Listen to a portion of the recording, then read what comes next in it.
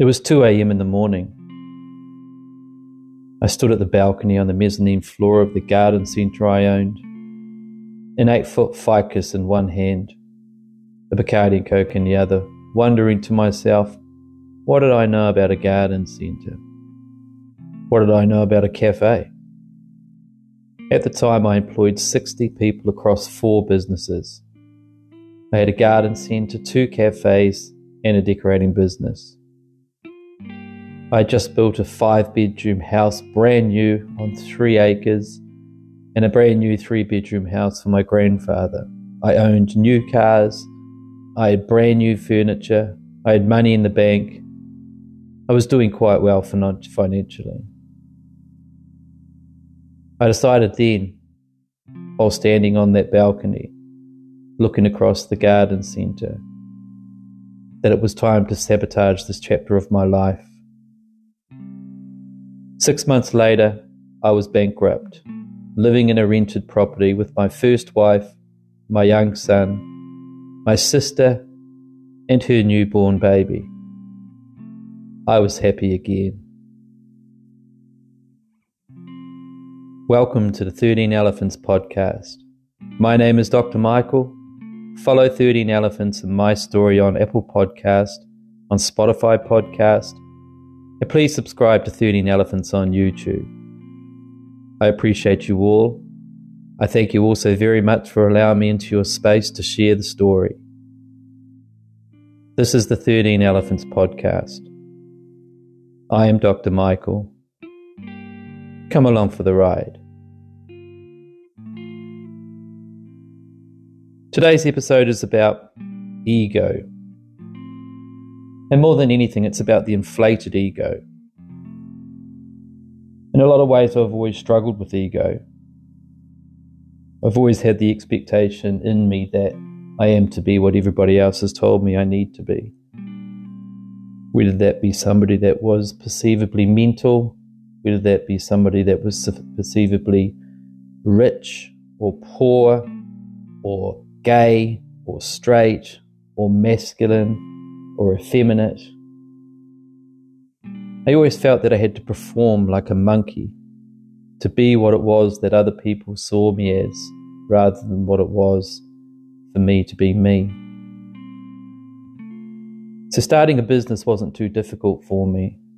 It wasn't something that I really aspired to do. Didn't really want to be a businessman. It was kind of like an expectation in a way that this would be a natural progression of what I would become. I'd finished my interior decorating apprenticeship. I was selected as one of the top 5 apprentices in New Zealand. I went to Wellington, met with a minister there who gave some kind of award that I received. And then I went about building my own business. When I started, it wasn't really that difficult. I've always had a way with people. I've always had an ability to extend charm, which comes naturally. Charisma I had. So I started my business, and I simply started it by walking around with my girlfriend at the time, and my sister, putting pamphlets into letterboxes around certain subdivisions in a Waikato town. Maybe 500 of them we did. From that, I got a few contacts, and one of which was a significant hotel motel complex in town where there was 50 odd units, and they wanted me to redecorate all of them, which I did. And that was really the start of my business. From there, I employed more and more staff. I employed up to 35 people in the decorating company, and things were going pretty well. I found it really easy. I found that expanding the business was not too difficult. But again, there was this expectation on me that I was supposed to be something that I just wasn't. At the time, I wore designer suits. On a Friday, I would go into cafes. I spend my time at cafes more than anything. I would look after the guys when I did, or when I could. For a period of time, I had my sister working for me, which caused some friction at certain times, that's for sure, but all the same, we had a good time sometimes. And developing the business was relatively easy. It was an expectation I had of not so much me, but an expectation I had to meet that others wanted of me. The perception that I was a businessman when I wasn't at all.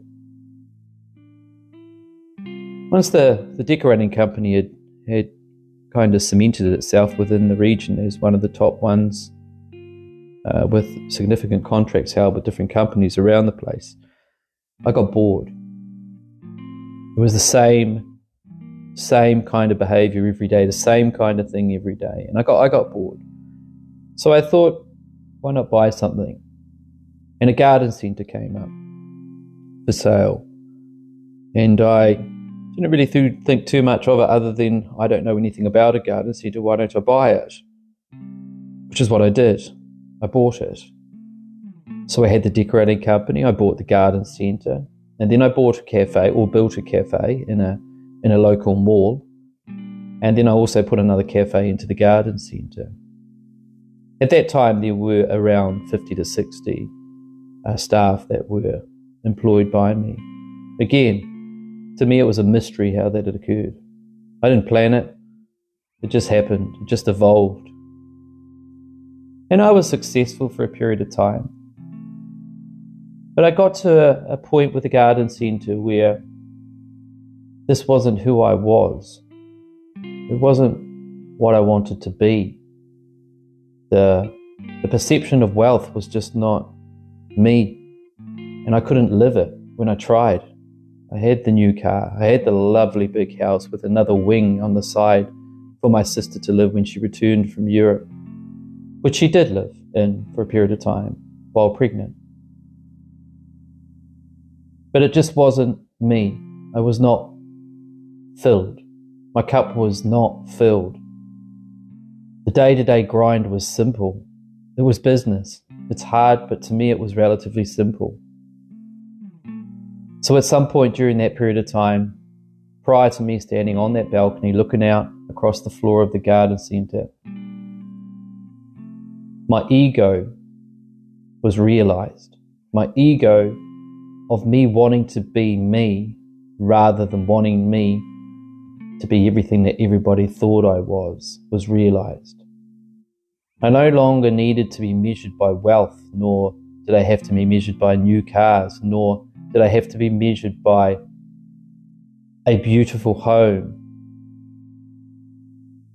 I had to be measured by me, by who I was as a person, because it was lost, because I had to perform.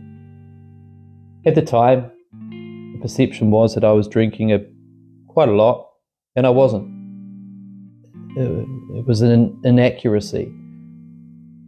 My drinking was sporadic at best. Once a month, possibly once a fortnight at best, in comparison to many at the time that were doing many more, drinking a lot more alcohol or taking drugs. I just wasn't doing that. But I had to live up to that and maintain that. And I felt an obligation to be that fuck up of a person that people perceived me to be. So my ego was huge to others, but to me was meaningless.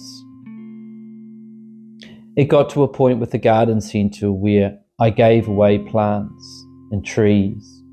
I had school kids coming into the centre and I just gave plants away. I had 90% off sales. It was an unproductive business model, yet to me it was joy, absolute joy to do that.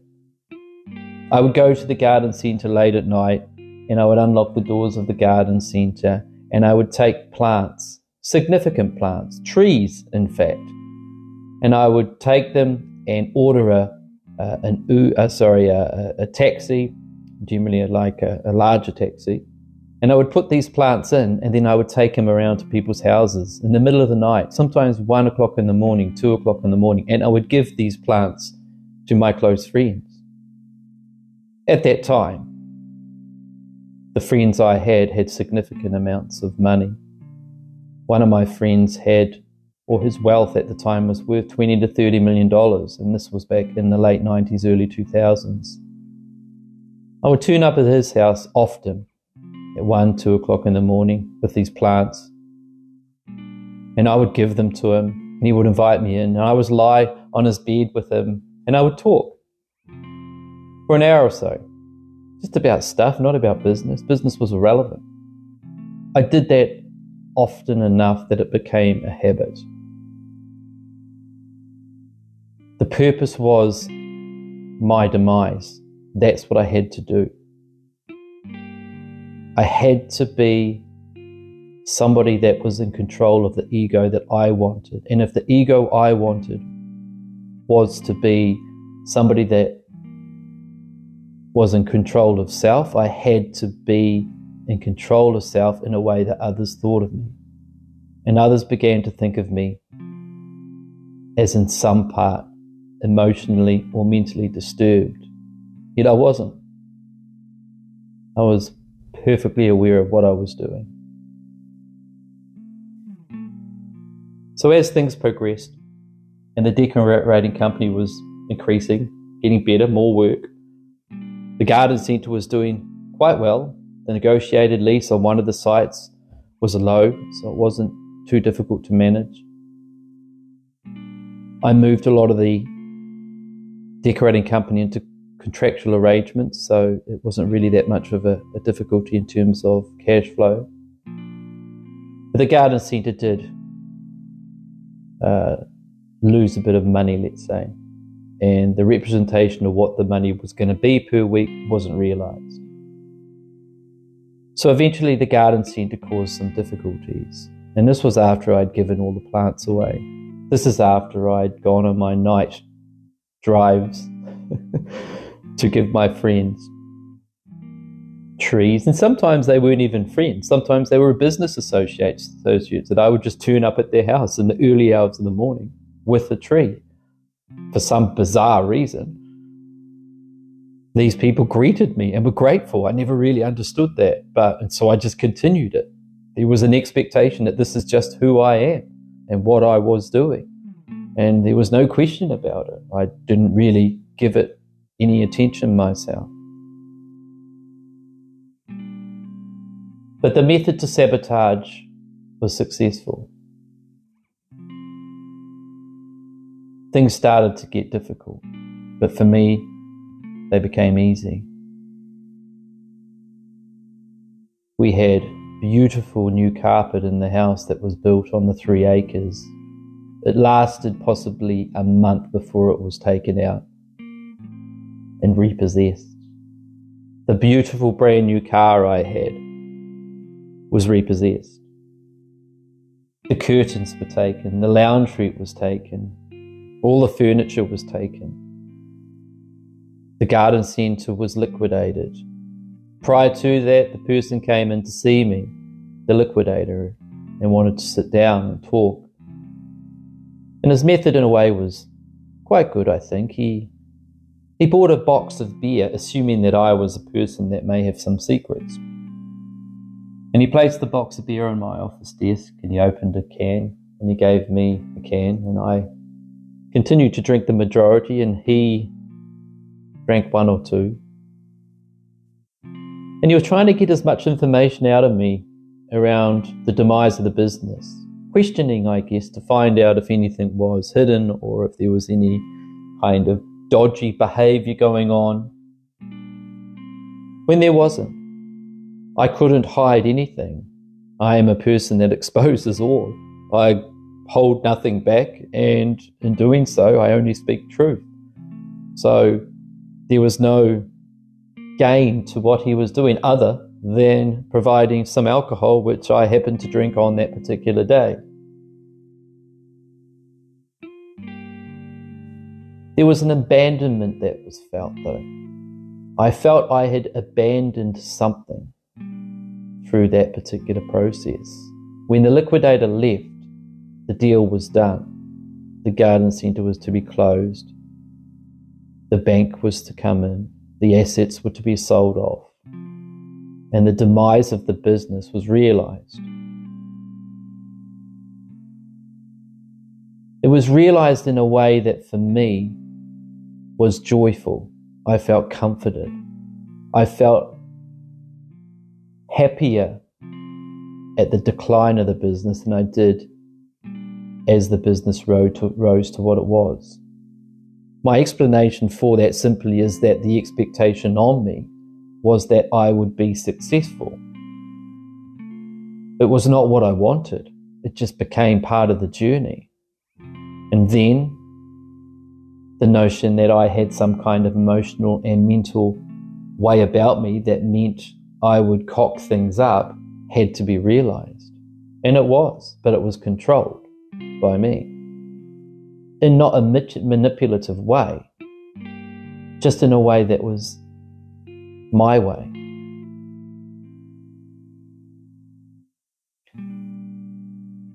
I learned very quickly during my period in business, which spanned close to 10 to 15 years,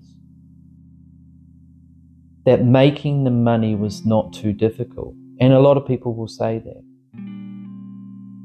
Surrounding oneself with those people that are successful may be a method for some. It wasn't for me. It just was not a method for me. I felt uncomfortable around people with money. I felt I had to be what they wanted to be, me to be, when I just wasn't that. I just wasn't that. I found it relatively easy and I looked the part, but I just wasn't that. I was tormented and confused that my reason for being was to promote, was to develop, was to become some kind of business entity that would rival the big boys. And I touched on that for a period. And I disliked it. I disliked it immensely. So I had to sabotage it in my own way. And that's not saying that I sabotaged the process. It's saying I sabotaged my ego. My ego to be what it was I was supposed to be, I sabotaged. I made the ego that others expected of me void, and I replaced the ego with me. What that looked like was arrogance. What that looked like was ignorance. What that looked like was me being self-absorbed and only thinking about me, when it wasn't that for me. For me being everything I was supposed to be, which was a business person, which was some kind of successful person in the community, that wasn't me. I didn't want that. I wanted to be me, and knowing who I am and what I was, I wanted to be there for people. I didn't care about the money. I wanted to be there for people. I lost a lot of friends during that time. I lost a lot of business acquaintances during that time. When I finally went bankrupt, the money that was owed was cleared. I probably didn't have to go bankrupt, but it was a choice, and it was something that I had to walk away from. I ended up moving to the beach with my first wife, my son, my sister and her newborn daughter. During what I will say is the joyful time at the beach was also a recovery time and a rebuilding and a lived experience of knowing that it's easier to get something like money than it is to hold on to it, especially when you don't want it, but the expectation is you have to have it. My lived experience was third space because I understood money I understood people who came from money. I understood people who did not come from money. I did not come from money. I was just good at getting it at the time, and I didn't even want it. It just came my way. The third space experience is about understanding how you do not have to conform. You can be yourself. But when you are yourself, you potentially will be punished for being self. You will be seen as egocentric. You will be viewed as dissimilar to what the goal might be of a person at that particular time, in that particular age group, when in business. I don't really question my ego too much these days. I understand who I am. I understand what I'm about. But I learnt very quickly that to be me is isolating. To be anybody that's individual outside of the norm is isolating, but required. It's necessary. One has to rub the other way. One has to be in a position to be able to make decisions that everybody else says is wrong. One has to go on a journey where the third space is realized by the lived experience, which is foreign to the majority, but known to the individual. It's important. It's what we have to do as human beings to develop, expand, to help others learn, to be confident enough to be able to be oneself while others are questioning oneself. I'm learning to not question myself. I'm learning to pull apart those labels that define me as something that I'm not. Unfortunately, to define me as a business person means that I have to redefine me as a failed businessman. I don't feel like a failed businessman. I just feel like I'm not a businessman, and I'm cool with that. Living at the beach was joy because everything had gone and was being taken and was stripped away. And I was left reinventing myself and wondering what that looked like. At the time, I decided that university might be the way to go. At the time, I decided that I wanted to re-engage with what I had known as a child. What I had known as a child and a young adult that wanted to help people.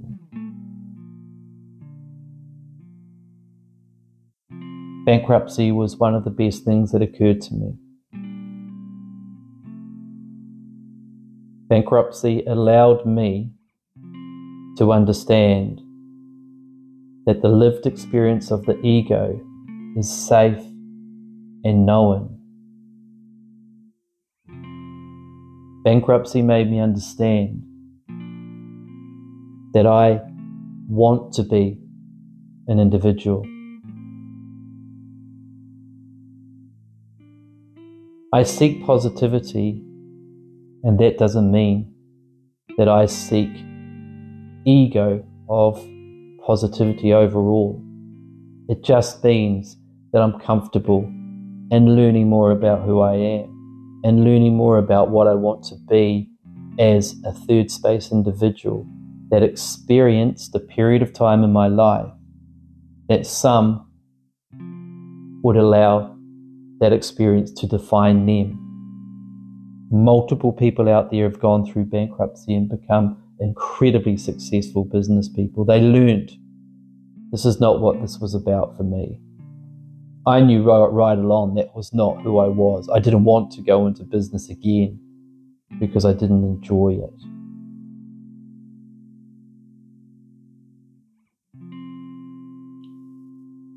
To talk about the third space lived experience of the ego is to also talk about the third space lived experience of the anti-ego.